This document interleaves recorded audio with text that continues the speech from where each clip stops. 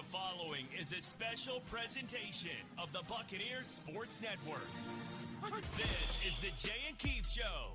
Two broadcasters, two microphones, and one meticulously scripted podcast. You what? Just kidding. Get it, J.K.? You get it. That's what I thought was so funny. It's not funny. Alongside Keith Brake, here's the voice of the Bucs, Jay Sandos. Finally, an FCS versus an FCS game week for ETSU on the road at Austin Peay, and we're going to talk all things Austin Peay. We're going to talk to the governor's play-by-play man, Brian Rives, and Pick Six. We will do all that coming up on the Jay and Keith Show. Indeed. Also, I want to talk about ETSU soccer. Okay.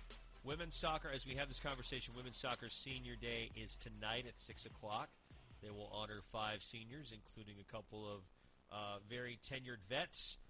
Taylor Limperville among those who will be honored tonight. She has been a major piece of ETSU's back line. And Emma Arnold also honored in her final non-conference home game. They do it at the end of conference play. I like that because it's better weather for senior day. You know, you're typically going to get better weather at in mid-September than you are in late October or November. It's a little bit more of a roll of the dice. It could get a little bit colder. It's not as fun. I like being able to do that when it's warm outside. So, senior night, 6 o'clock, ETSU. Men's soccer got a win, 2-0 over Radford last night. Chris McKenna, fellow Glaswegian, like his head coach David Lilly, gets the first goal, and then David Kovacic with his first goal since October 18th, 2019, when he was a Maryland Terrapin and a college freshman. Big one for him. He wanted it badly. He had 3 shots. I think the goal was actually his 4th shot, and his final shot of the night. But he wanted that one in the worst way. You could tell he sensed his opportunity, went out there and took it. And I tip my cap to David because he has been challenged for his spot. Louis Solkeld has made a really strong push as a true freshman to play in a central midfield role that would put Kovacic on the bench, and David has responded to that very positively. He's rolled up his sleeves. He's worked harder, kind of a so what, now what, or nobody cares, work harder mindset from him, and I think that's just really commendable. And it's kept him on the field, and it got him the chance to score that goal. And Solkeld is still finding ways to play and get on the field and make an impact. So it's working out really well for them. It's working out really well for the team. And the Bucs on the road Saturday night. Here comes Saturday night. They are at Presbyterian, who's had about a week-long layoff. But men's soccer yet to play a conference game. I think it's going to be the usual suspects. You know, UNCG maybe off to a rough start, but they've scheduled pretty aggressively. So I was going to ask you that because if you just blindly look at standings and non-conference, which again we talk about in basketball when we kind of turn the page a little bit there. There's just not a lot of football, especially football. For the most part, the formula is you play either one bye game, or generally I think everybody in the league right now this year has a bye game. So everybody has a bye game. Then there's either 2 schools of thumb. You play 2 FCS or 1 FCS and 1 down. But even so, some of those appointments aren't all equal. Right. So there's still a little bit, but it's not as extreme as we've seen in some of the basketball non-conference schedules and teams. So taking that into account, if you just look at 1, 3, and 2 for UNCG, but they've played California, Maryland, Louisville. Yeah, those aren't easy. No.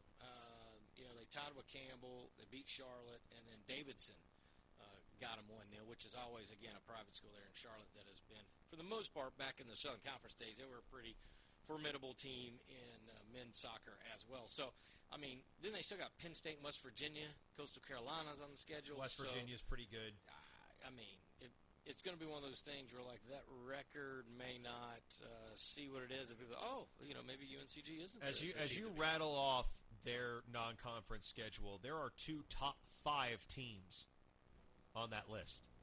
Louisville is number 5, and West Virginia is number 4. Cal's usually pretty good.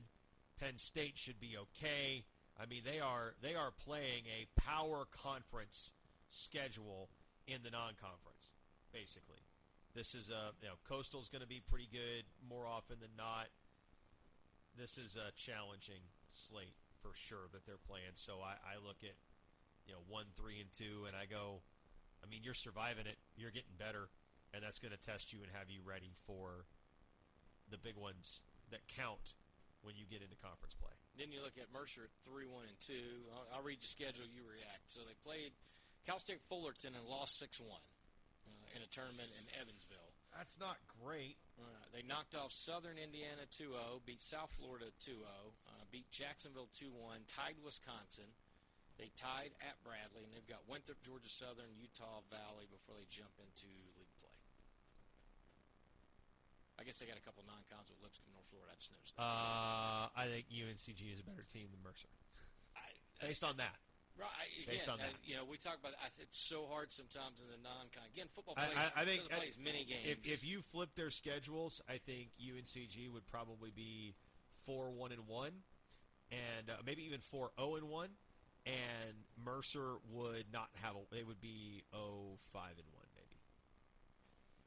So, and again, men's soccer, because there's only the 6 teams, right?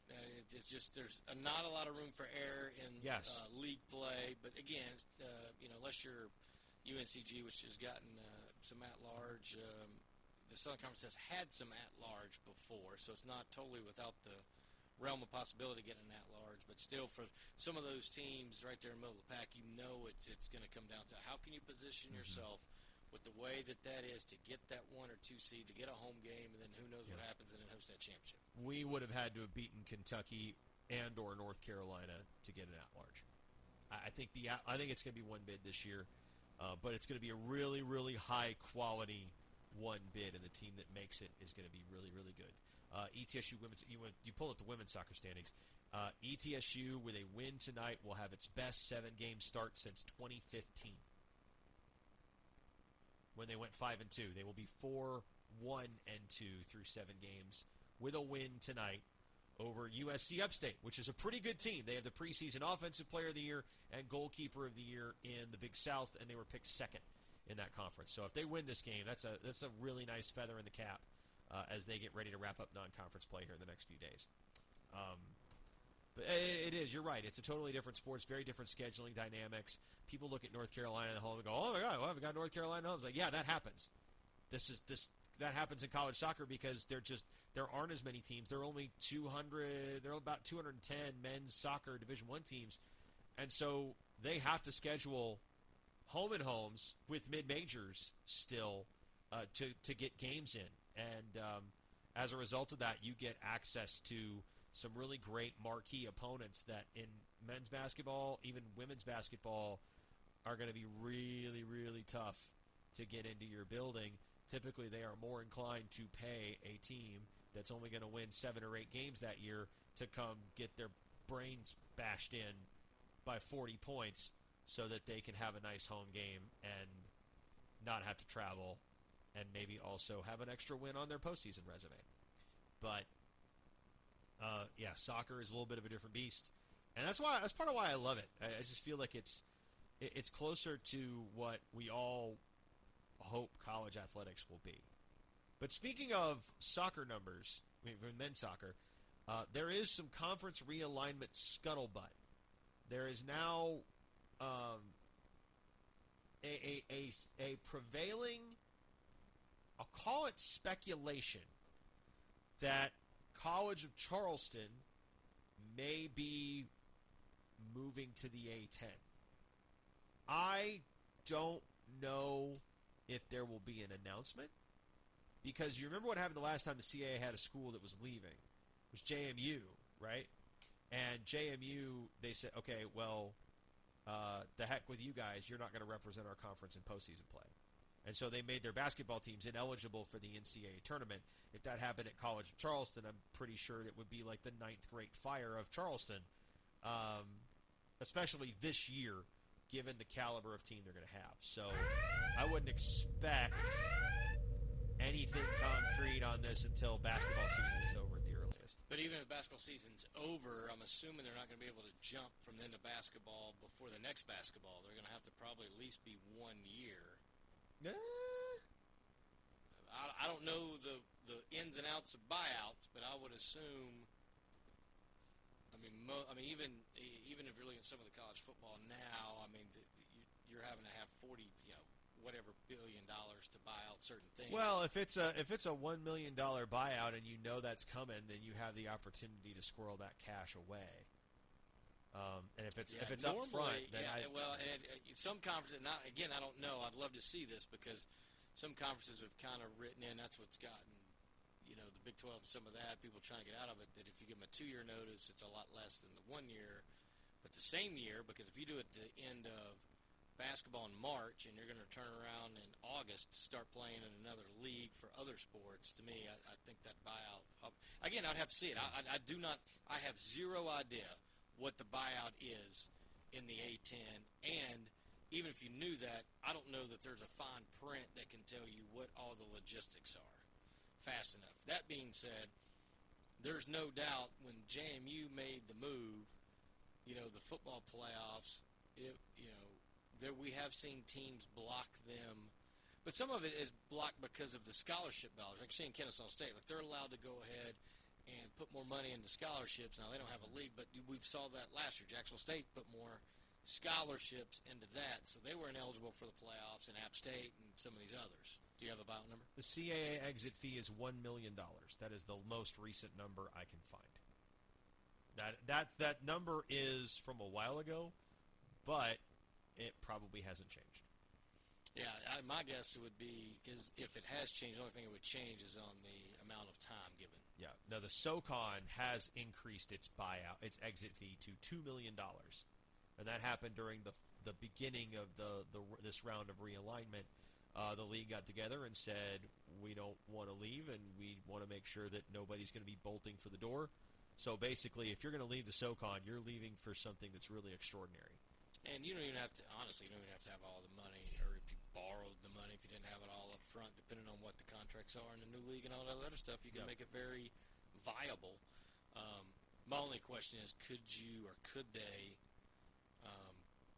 pull it off quick enough to go into the other league? Be curious. It's hard to do. It's going to be some cloak and dagger stuff.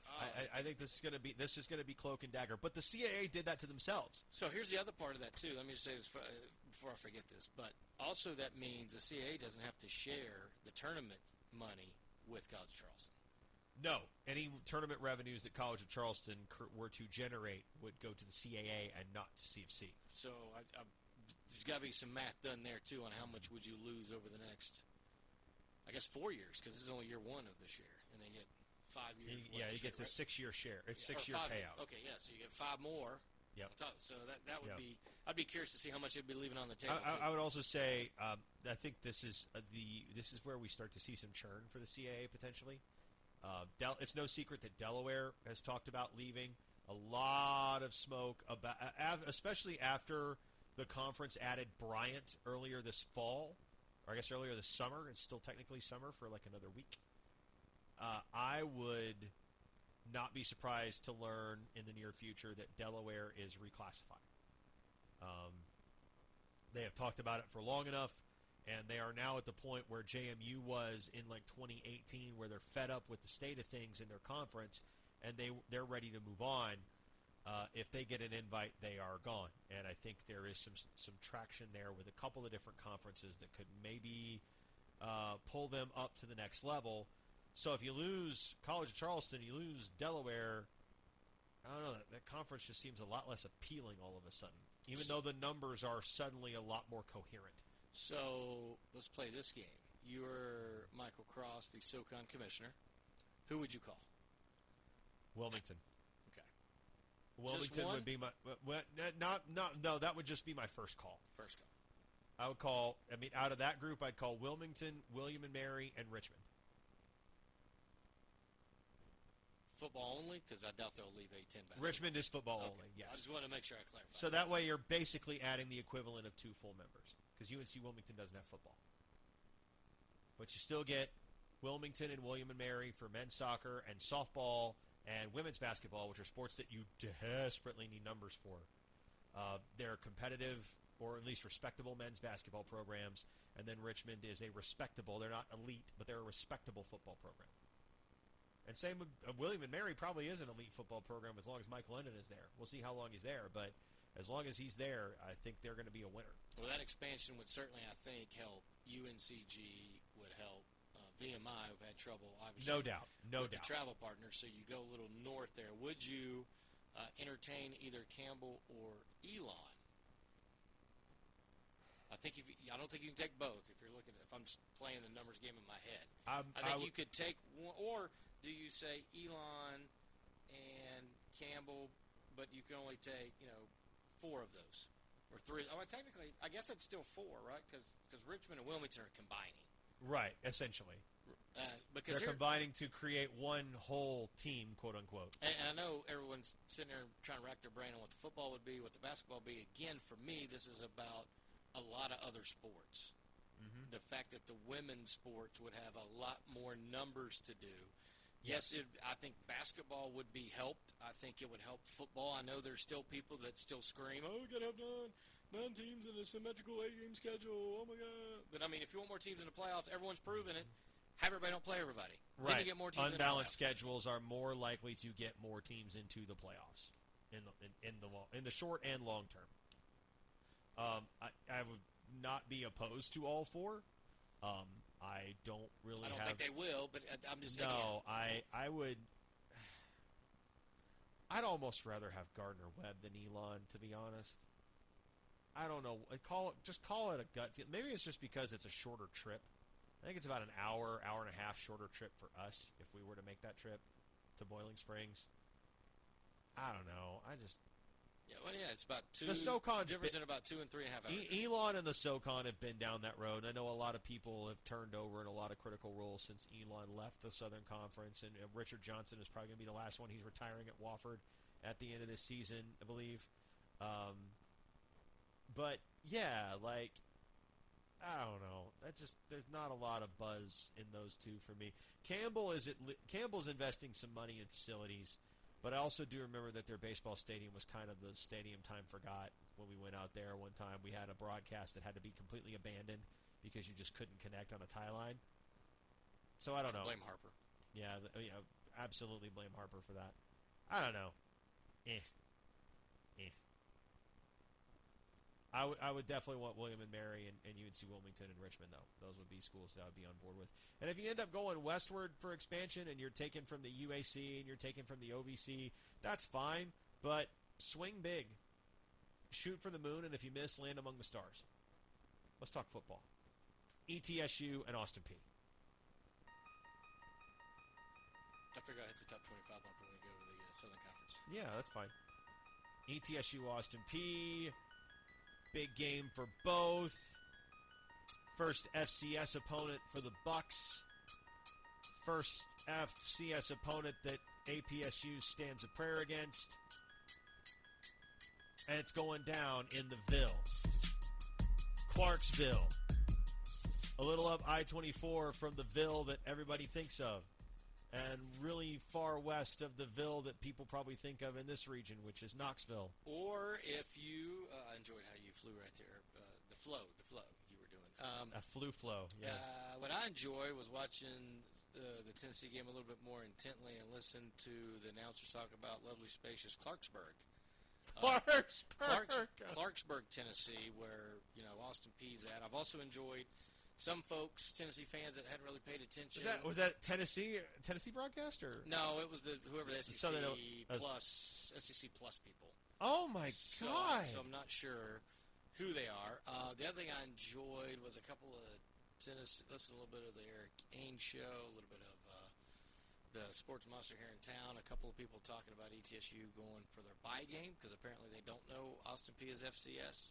The good news is if ETSU beats Austin Peay, the random Tennessee fans that don't pay attention to anything will also hate Tennessee even more if they don't beat Florida because of that. But then also believe ETSU may be way better because of this mythical Austin Peay juggernaut that is out there going. I'm very confused by all of this. But let's talk about the game.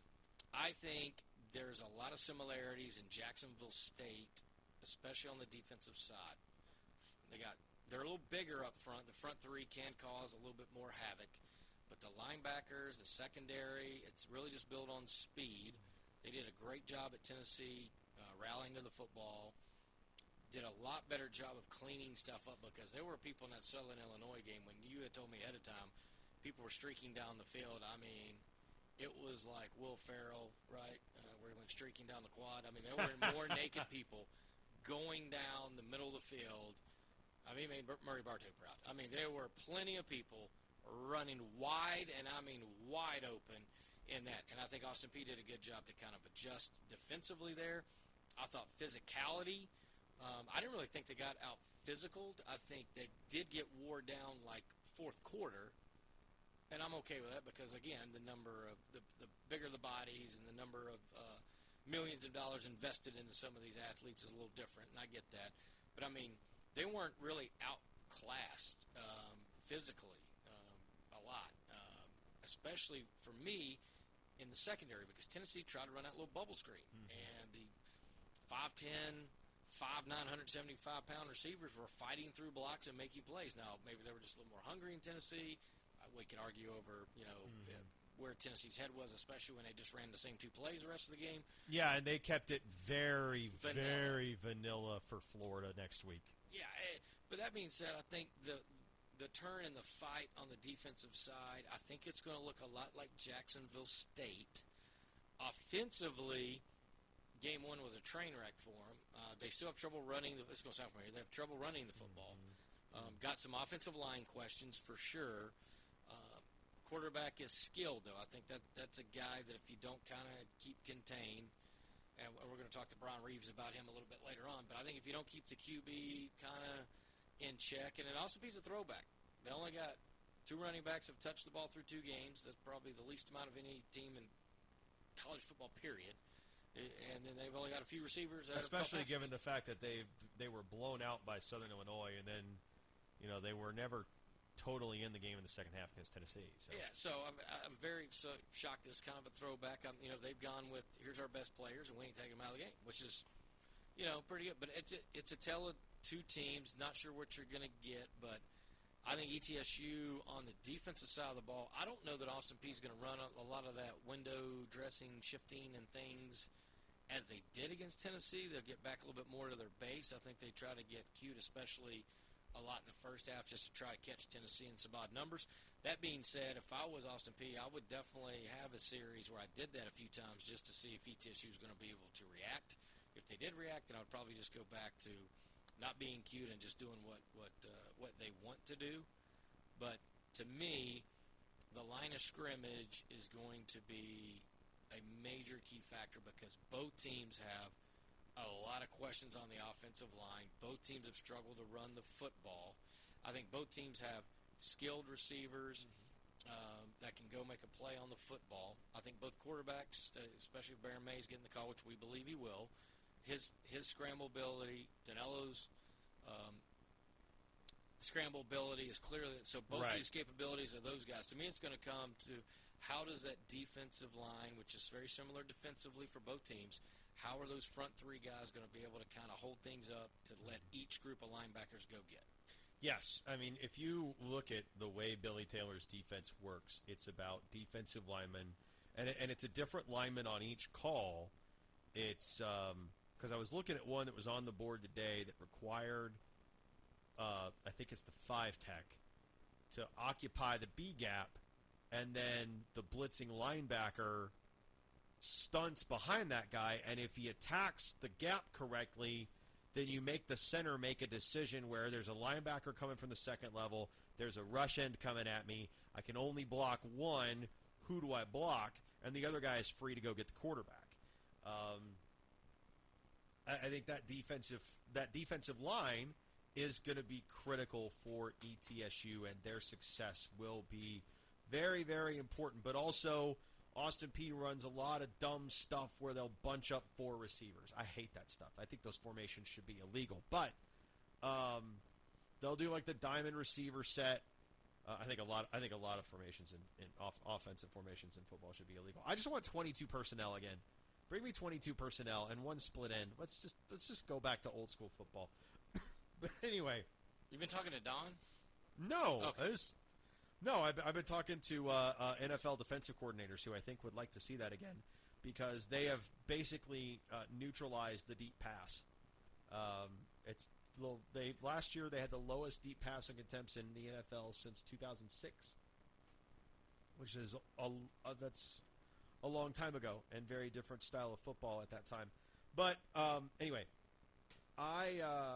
they do a lot of stuff to try to mess with your eyes. They shift a bunch of players pre-snap. They play in bunch formations to try to create traffic where guys can just slip through, and all it takes is one guy not doing his job or one guy getting lost trying to play man coverage in a group of 7-8 bodies for a big play to happen. ETSU's eye discipline also needs to be really, really strong on the back end. You're going to see the defense in funky looks just because they have to match the offense, but they're going to play a lot of man coverage, which I think opens opportunities up to get some more speed on the field. That's an area where Khalil Anderson really thrives, is you just sit him on one sideline and say, here's your guy, stay with your guy, ball comes your way, make a play. And that can be a really easy way for somebody to contribute, and I think you're going to need those guys against this Austin Peay offense. Defensively, if ETSU can run the football between the tackles, they will have their way with Austin Peay. The problem is, of course, ETSU has not been very effective running the ball between the tackles so far this season. This is a group that has a lot of speed. I don't know how hungry they are compared to like Jacksonville State, but if you throw swing passes, stuff in the flats, try to get some short stuff, let's build confidence for a quarterback, they're going to get to that. They're going to tee off on your receivers. And ETSU is already kind of banged up at receiver, and they can't really afford that. So this is a team that you need to be able to run the ball effectively against. And if the Bucs can force them to put more bodies in the box and open up one-on-ones for Huzzy and Guyardets, then they have a real shot to win this thing. Defensively, again, a lot of man coverage. Bottle up DeLello, get him on the ground. Don't let him escape the pocket where he can burn you with his legs, because he looks for every opportunity to run. It's a winnable game. I don't think you can sit here and say, wow, this isn't Jacksonville State, where it's like, if everything goes exactly right, ETSU can win this game. I think this is a game where ETSU can afford to make some mistakes, but there are certain critical things they have to do well in order to win the football game. And a couple of those things are things that they have not done yet this year. Yeah, I think they got to be able to run the football. I think they're still kind of finding themselves out. They had their moments against Carson Newman. Obviously, Jacksonville State was a little bit tougher. Fair to say Austin Peay is going to be tougher than Carson Newman. Probably not as tough overall. Jacksonville State. The other part of that is both teams struggled to run the football the first game because they fell behind so early. Right. And then it was just, by nature you have to throw, but also the defense at that point doesn't have to respect a lot. They can just come and blitz and all that fun stuff. So, ball security is going to be big. Can the offensive line, can the defense not overrun the quarterback? That's a concern, because DeLillo's not afraid to kind of look like he's going to pump fake, and he tucks, and then he's all of a sudden escape out of the pocket. Saw that against Tennessee, saw that against Illinois, so certainly something they need to be concerned about. I think special teams, there was a big muffed punt for Austin Peay in that Tennessee game. It kind of swung a little bit of the first quarter, which Austin Peay had a large advantage in at that time. Mm-hmm. So I think it's going to, the kicking game, a little more known commodity in the field goal kicking, and a very good kicker, Maddox Trujillo, for Austin Peay. Brand new punter, brand new kickoff man. Return guy is he can run a little bit. So ETSU was so successful in the kicking game last week, and literally every facet of it. Can they build off that? Because that's one of those things when you're on the road, right, and talk about the hidden yardage, but it was very evident ETSU's, their own starting field position was right around the 19 or 20. In game one, it was at the 42, game two, right, and flipped that at Jacksonville State was at their own 42. Carson was at their own 18 or 19. So, that extra 20-plus yards is huge when you talk about 10 possessions in a game. So I don't want to talk about totally everything about Austin Peay because Brian Rives is going to be there. I want to spend just a couple more seconds on some ETSU because there are some question marks. Chris Hope, doubtful for the game if he's going to play. The receiving corps is now a little bit banged up. We know Anish Carter got rolled up. He has not practiced a lot. He's doubtful for the game as well. There's some other walking wounded receivers, no starters, but still some of the backups. So, it's the a little depth bit of in that position that we thought in the spring was one of the deepest groups on the team is suddenly no longer there. I mean, when you lose Isaiah Wilson, who had been a starter for you for a few years, I think Adriel Clark was a guy everybody thought was going to get a little more playing time from last year's spring. Solomon Dunn's gone. So there's a lot of guys that were like, man, this was kind of a deep position. It's kind of, come down a little bit. Now, the good news is if ETSU can survive this week and get a win, then you're talking about several guys could be back. One, Tyler Rydell could be back. I don't expect him back this week, but he could possibly be back for the conference opener at Sanford. Cam Lewis could be back. DeAndre Davis could be back.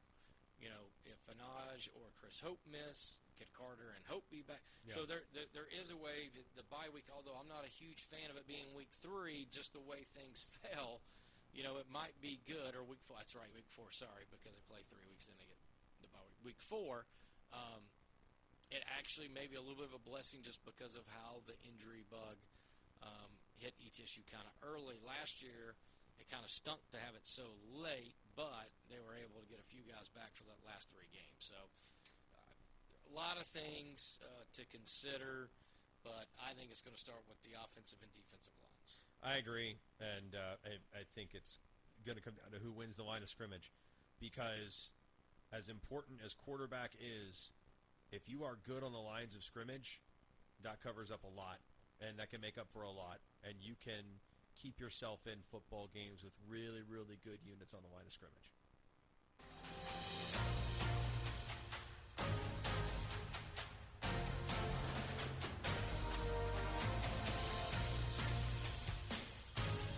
Don't worry, we're still doing pick six. We're just going to zip through a couple of schemes and our pick six.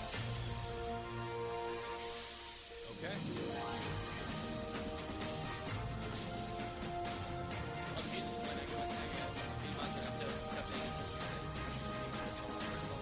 No, I don't think so.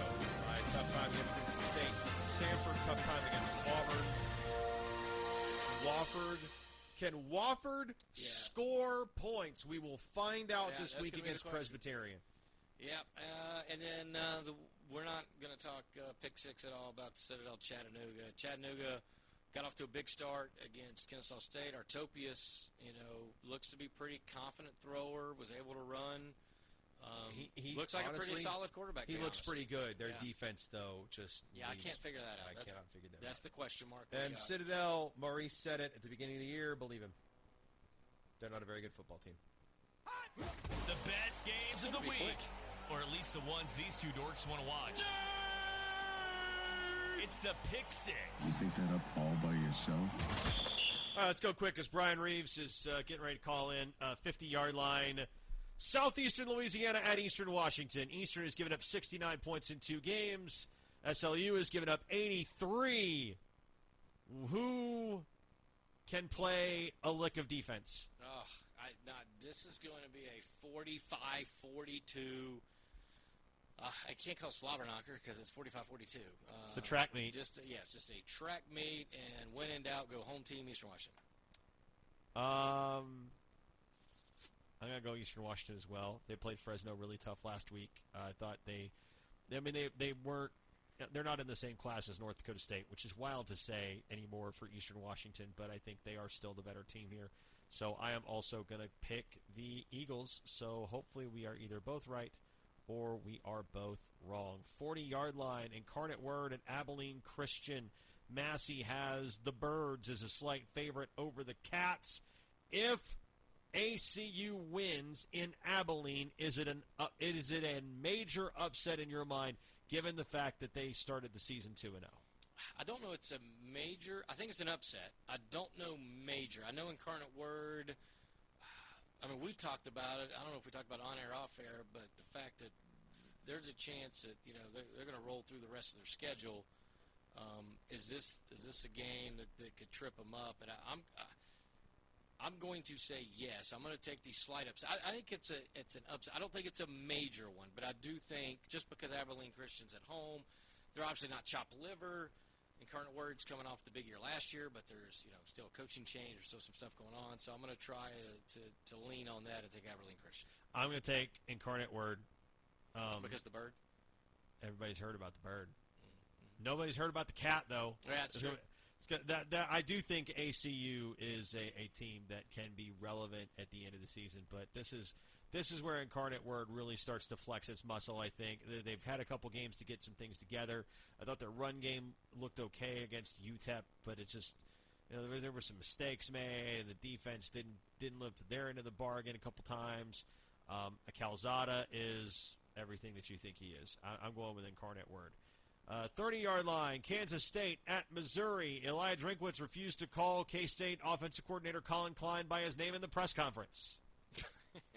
Got to tell you how much I don't like Drinkwitz, and that goes back to his App State days. I believe he had the one-year stint when ETSU played up there last 2019. Is there anyone from App that you like other than Adam Witten? Yeah, David Jackson, man. Come on, man. Oh, yeah, DJ. Yeah. Everybody Mike loves Flynn, DJ. Mike Flynn, who's now the head SID over at, where is he at? He's at Georgia Tech. No. The worker, just like Chat. I like a lot of Chat workers. I don't like the fact they work at Chat. I don't like Chat, but the people are there now. Coaches at Chat I do not like, and coaches at App State, no, I do not like. So. No, I think a lot of people are starting to get that way with Drinkwitz and Satterfield, though. But Drinkowitz was one of those. Yes, but the App State folks, I don't think really like Drinkowitz and Satterfield. So, I'm going to go K-State. Even though I think Missouri's going to win the game, but I don't like Eli enough to pick him in anything. How do you like that for analysis? Give me Chris Kleiman all day. I agree. Kansas State. That's your boy. CK 24/7. That's your boy. Well, actually, that's Chris Davis 24/7. He was Mr. 24/7. He batted 247 like 5 years in a row. Let's go. And then his first home run of the last year where he batted 247 was hit at 2:47 p.m. Pacific time in Oakland. That was wild. It was. I loved it. That was the coolest thing. And I don't think he ever trademarked that, and he should have. But then the next year he hit like 236, and he got released. Anyway, 20-yard line, Southern Illinois at SEMO, the fifth annual war for the wheel, but these two teams have met nearly annually since 1913. So Southern Illinois has certainly been the talk of the town, not so much for what they did to Austin Peay, but going to Northern Iowa. We thought that was, of course you picked it right, I was wrong, but that we thought Southern Illinois had a legitimate shot. You were smart enough to pick them to win. And so sometimes you can fall in love with that. People really don't know about SEMO, so I could see, you want to go against the grain and go SEMO, but that's not me today. I'm usually against the grain guy, but today I'm going to ride the Salukis, and I'm going to take Southern Illinois. I think the Salukis are a seed at the end of the year. I think the Valley ends up with 3 teams getting seeded. They look that good. Nick Baker is the truth. Yes, he's fun to watch. He's really electric to watch. I think they got some really good weapons around him. Nick Hill knows what he's doing with that position and with that offensive group. And defensively, they just make enough plays. It's just they've got playmakers back there. I mean, they held Austin Peay to I want to say 1 touchdown with their ones on the field. They held Northern Illinois to 11 points with their ones on the field.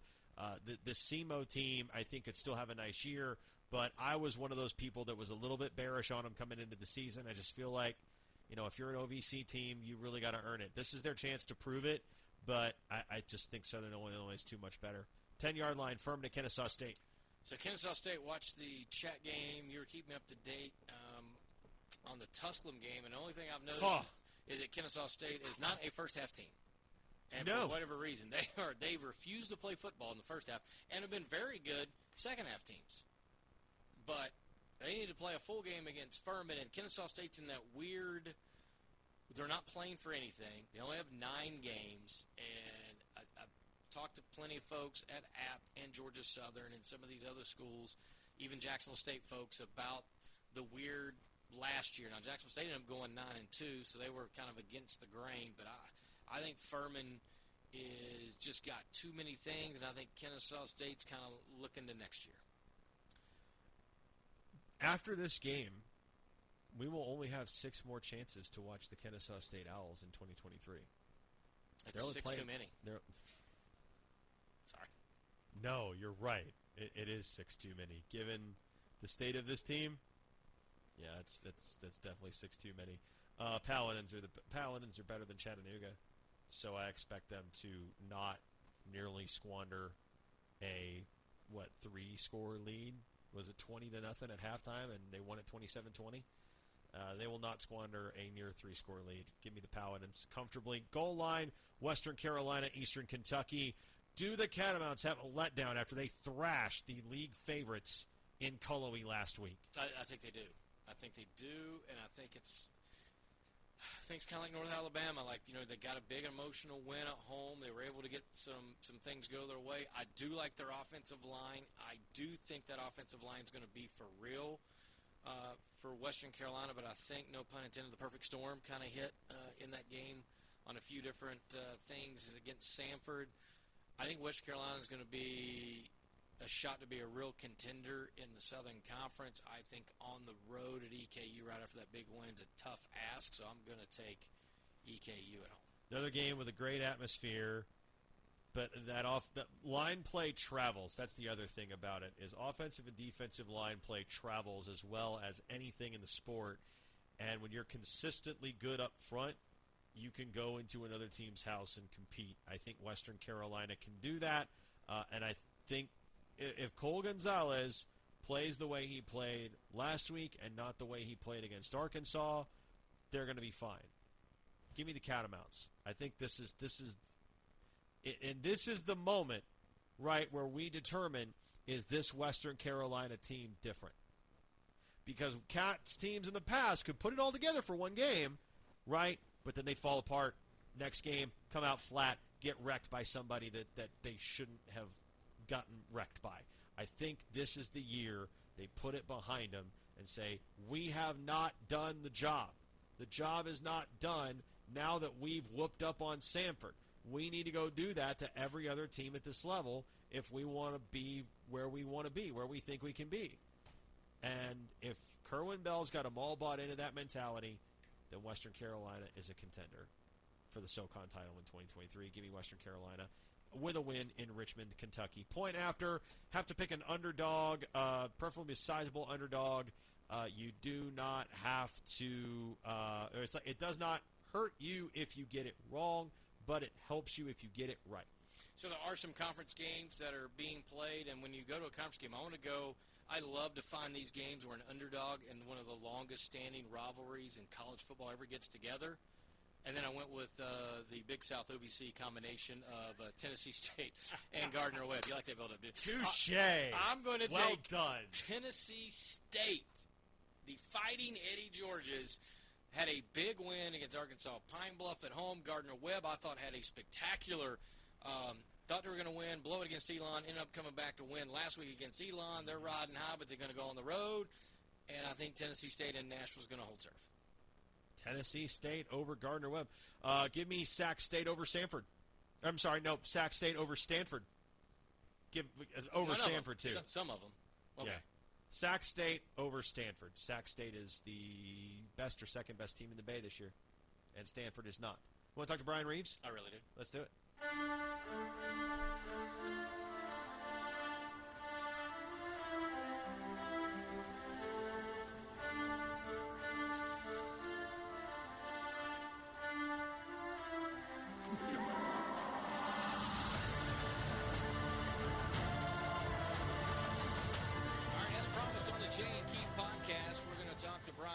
Play-by-play man for Austin Peay. And, Brian, I want to talk to you first, not about the beginning of the season for the Governors, but this is a matchup that was supposed to be played in 2020. Austin Peay comes up in 2019. Bucks were supposed to go down there. Obviously, the world stopped or whatever happened, and people just played some conference games, and it didn't happen. Now we fast forward, and we get the makeup game. But it's been a long time, I think, since last time I saw you. It's been a while. First and foremost, glad to be with you two today. Yeah, I'm glad we're going to call this game without having to wear masks, without having to be distanced from each other. Unfortunately, that's still a thing that exists some spots in our world, but I'm just thrilled that we're getting back on the football field for an old rivalry that's finally getting renewed between these two teams. You will want to keep your distance from Santos, though, on game day. I've heard he's added onions to his pregame meal. That's just a new thing for him. I don't know, vitamin C intake or whatever it is, but Yeah, maybe give him a wide berth anyway. But Brian, this Austin Peay team obviously coming in 0-2. Southern Illinois, I think everybody would tell you, wish it could have gone better. Fought really hard against Tennessee, but do you really think that we have a complete sense of where the Governors are going into the real meat and potatoes of 2023, or does this team still have a lot more to show people, you think? Do they think they have more to show people?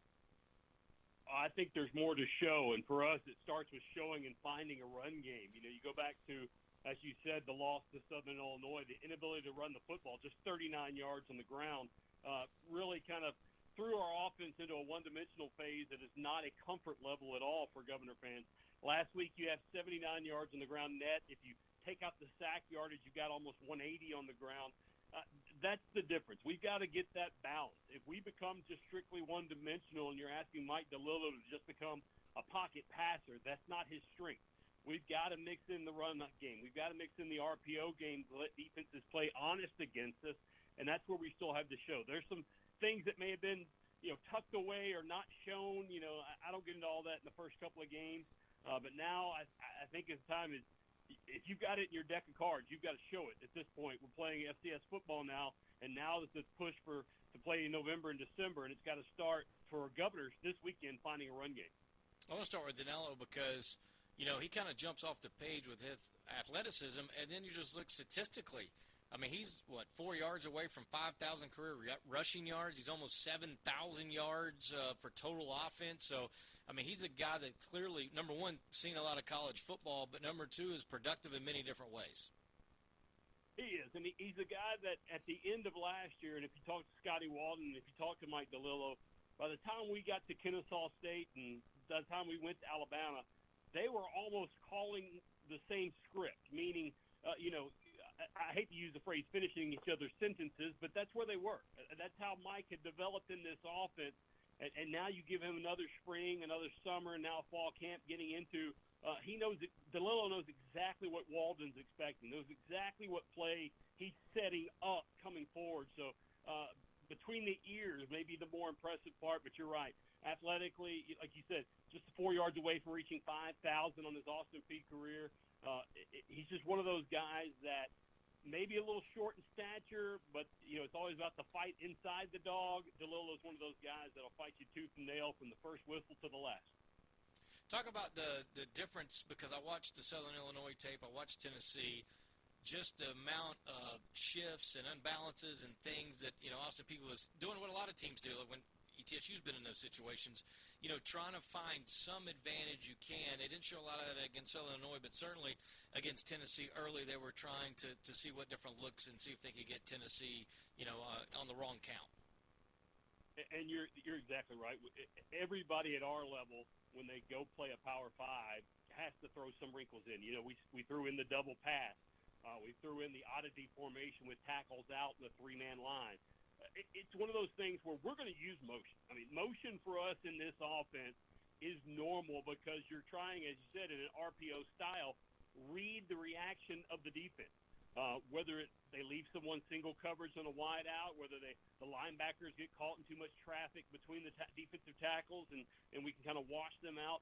The motion game for us is a normal piece.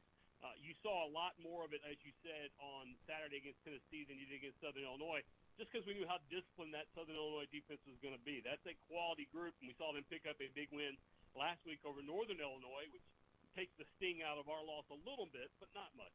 But that option piece and that motion piece for us has become commonplace and is a staple, and it sets up the next play. It sets up a group of plays, whether it be jet sweep, whether it be student body right behind those motions.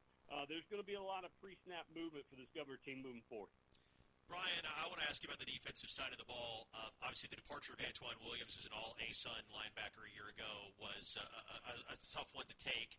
He ended up at Western Carolina, so we're going to see him a little bit later in the year, and he's made his presence felt already in the SoCon. But seems like a lot of new faces in new places along this defense, whether it's just young guys having to rise up to new spots or it's transfers that have come in to try to add as much as they can to the defensive side of the ball. How much do you think this group is still trying to figure out, and how much time do they need realistically to get to where they want to be? Because, I mean, particularly watching the Southern Illinois game, seemed like a lot of speed, but still some guys trying to figure out how to blend the seams in their zone coverage that got busted up by some big receivers and some tight end play. You said it. There's a lot of speed, but sometimes speed gets you out of position quickly, and that's what we saw against Southern Illinois. I think we played a very disciplined game and maybe a lesser game plan, if you will, against Tennessee. You know, 3 returning starters, Javon Young on the defensive end, or he's really listed as a tackle, but with a 3 down, he becomes the end. Jose Nicely Jr. is a linebacker for us. And then our spur, which is Corey Chapman, a guy that was a preseason All-UAC selection for us, flies all over the field. You'll see him at every level. He may stand up as a stand-up defensive end on the line. He may be a 4th linebacker, of course, roaming the defensive backfield, covering tight ends off the line. So that defensive backfield, you're right. You know, with some new faces, you know, a couple of transfers in. Xavier Smith is one that you'll hear a lot of. One of Coach Prime's cast-offs from Colorado, landed in the Queen City. And then Michael Rutland Jr. is going to play a little free safety for us, originally from Mount Juliet, which from Clarksville to Mount Juliet is about 30, 35 minutes. Right. But this young man went to Princeton and has already graduated with a medical degree and now working on some doctorate work. So he's impressive just as a person, let alone to see him play on the defensive side of the football for the Governors. But the key for us is that front 3. They may not have stops. They may not have the flashy numbers, but they've got to occupy that front and allow that second level with Knifley, with Long, with Sam Howard to roam in that linebacker spot. You saw that Saturday against Tennessee. They led the team in tackles. Sam Howard's a young man that's finally healthy and can keep him on the field, and I dare say he'll be one of the best linebackers in the United Athletic Conference for us this year. I'd just like to know how fast you're going on I-24 if you can get to Mount Juliet in 35 minutes. I know a lot of back roads. Hey, we're talking to Brian Rives, play-by-play guy for the Austin Peay Governors, ETSU, and Austin Peay obviously playing this Saturday, 7 o'clock pregame show on the Buccaneer Sports Network at 5:30. And you mentioned a couple of guys I wanted to talk about in the secondary, but the reason I want to talk about them is because I felt like at some point Tennessee looked out and said, man, these guys are 5'9", 5'10", 170, 180. We're just going to throw a bubble screen, let our big physical wide receivers just wear them out. And I thought Austin Peay did a phenomenal job on almost every play of blowing up the bubbles and really fighting through blocks and not allowing Tennessee to get sort of that short bubble game going. Well, I agree. And I'll start with the 2 corners because I think this is a great story to tell for us. Sedarius Doss, who starts at the corner, wears number 1, and as you said, undersized, 5'8", 176. Transfers to us 2 years ago from Tuskegee, a D3 school. Then on the other side, Jerome McIver transfers to us from Lenore Ryan, a D3 program. And they're both on Shield Watkins Field last Saturday, matching step for step, stride for stride. You know, we didn't have a pass interference penalty. There was 3 called against Tennessee on the night. So for us to get out of that style of game, and Scotty Walden even said it to us pregame, you know, this is a game where I can live or stomach 2 or 3 because we don't want to get burnt deep. Never allowed it to happen. So, yeah, I think our cornerbacks are solid. And, again, as you said earlier, just trying to find that chemistry in the backfield. You know, to me, the most important chemistry group is that offensive line. They've got to trust each other. They've got to know each other. Defensive backfield is just the same. They've got to know, hey, if I let this guy go on the release towards the post or slant in, somebody's picking him up. And I think, as you said, we got out of position a couple times against Southern Illinois because we didn't have that trust and knowledge. I think it's coming along with this group. The more and more snaps they get together, the better they'll look. Taking a look at special teams, and you got a special guy in Maddox Trujillo. He's on a lot of watch lists, and he's kicked very well for the Governors. Talk about him and what he brings as far as a kicking game. And then Riley Stevens, who's handled kickoffs last several years, but now has been thrust upon to handle the punting as well. Yeah, our punter now punts for Oregon. So the nature of the beast of college football today is that transfer portal, and when somebody has a great year or great numbers, they end up in another uniform, it seems like. So, but we wish them the best, and we move on. I'll tell you this, it's Automatics Trujillo, and we give him the nickname. Love it. Yeah, so we'll keep that going as long as he keeps making them for us, especially a young man out of Flowery Branch, Georgia. Came here just to kick field goals and extra points. Doesn't care about kicking off. He can. Doesn't care about punting. He can. but he's exactly the chemical makeup, the DNA that you want from a kicker. He's just as calm and as cool, and if you didn't know any better, you'd think you have a fruity drink and a flower shirt in his hand. He's just that kind of guy, cool and calm and collected as you go. Stevens making the transition to punter, really kind of relies on Ethan Myers, our long snapper, puts it right in his belly, gives him great times to go. Over half of Riley's kickoffs have been for touchbacks, so we've got a special third piece. Coach Walden calls it the we fence. It's not special teams, it's we fence at Austin Peay because he's not afraid to play those starters. You'll see starting receivers, starting running backs on special teams. He wants the best 11 versus 11 he can put out there, and so that we fence unit is very special to him.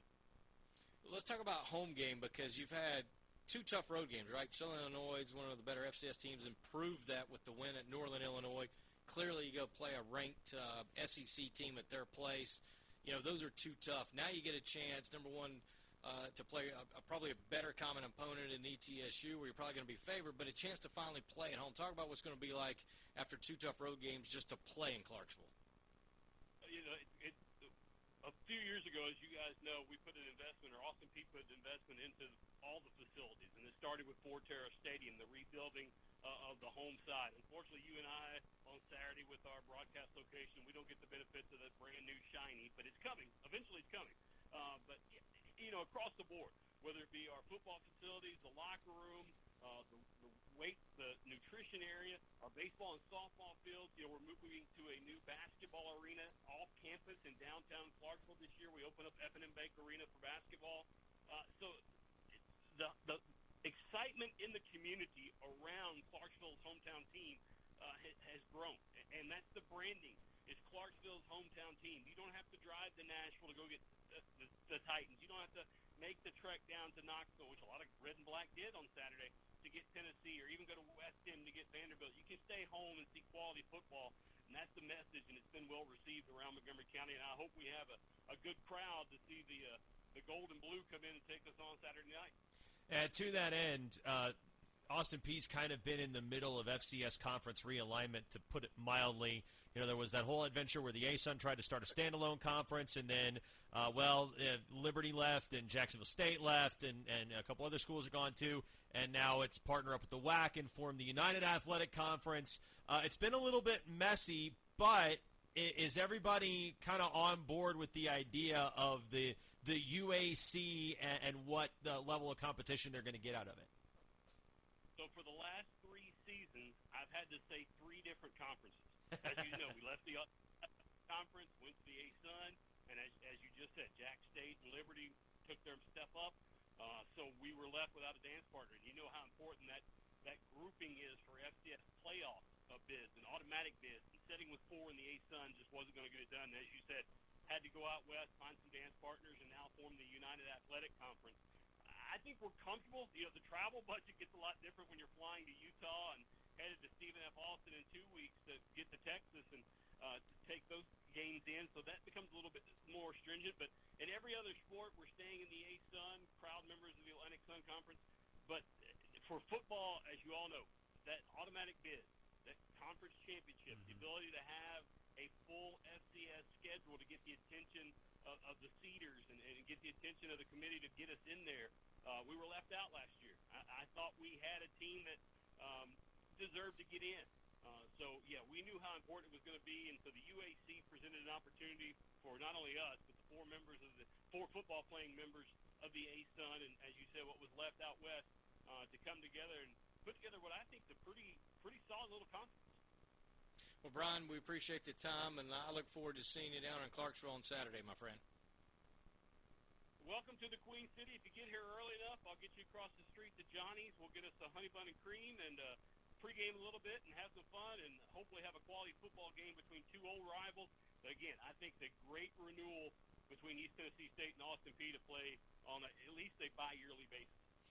Well, you had me at walk across the street. I didn't care what you're going to say from that point. I'm all in. I got you, my friend. See you Saturday. All right, see you, Brian. Have a good Friday. Should be a fun one. Appreciate Brian joining us. Obviously, he's had a couple of games, but he's excited for FCS, and you can tell he's excited. In-state rivalry, the old OVC renewed because there's so many different conferences, but will be fun. This was a game we were looking forward to 2019-2020. Let me lob one at you because he talked about the enthusiasm for playing an in-state game. We talked about conference realignment earlier. How would you feel about the Govs in the SoCon? I'd be fine with the Govs in the I'd be on board with it. Yeah, there's a couple of Tennessee schools I'd certainly be fine. It's a road trip to go see my family, basically, because all my family lives just south of there. So I mean, the new arena and the investments they put in. The Predators did right by them. They fronted a lot of money for that arena and a new ice rink as well. Maybe they'll even start varsity hockey. I've heard that rumbling. Of course, that's big at Tennessee State right now. So you know what? We'll be back Tuesday. We'll recap everything on Jay and Keith. Varsity hockey, maybe. Oh, you got to be kidding me!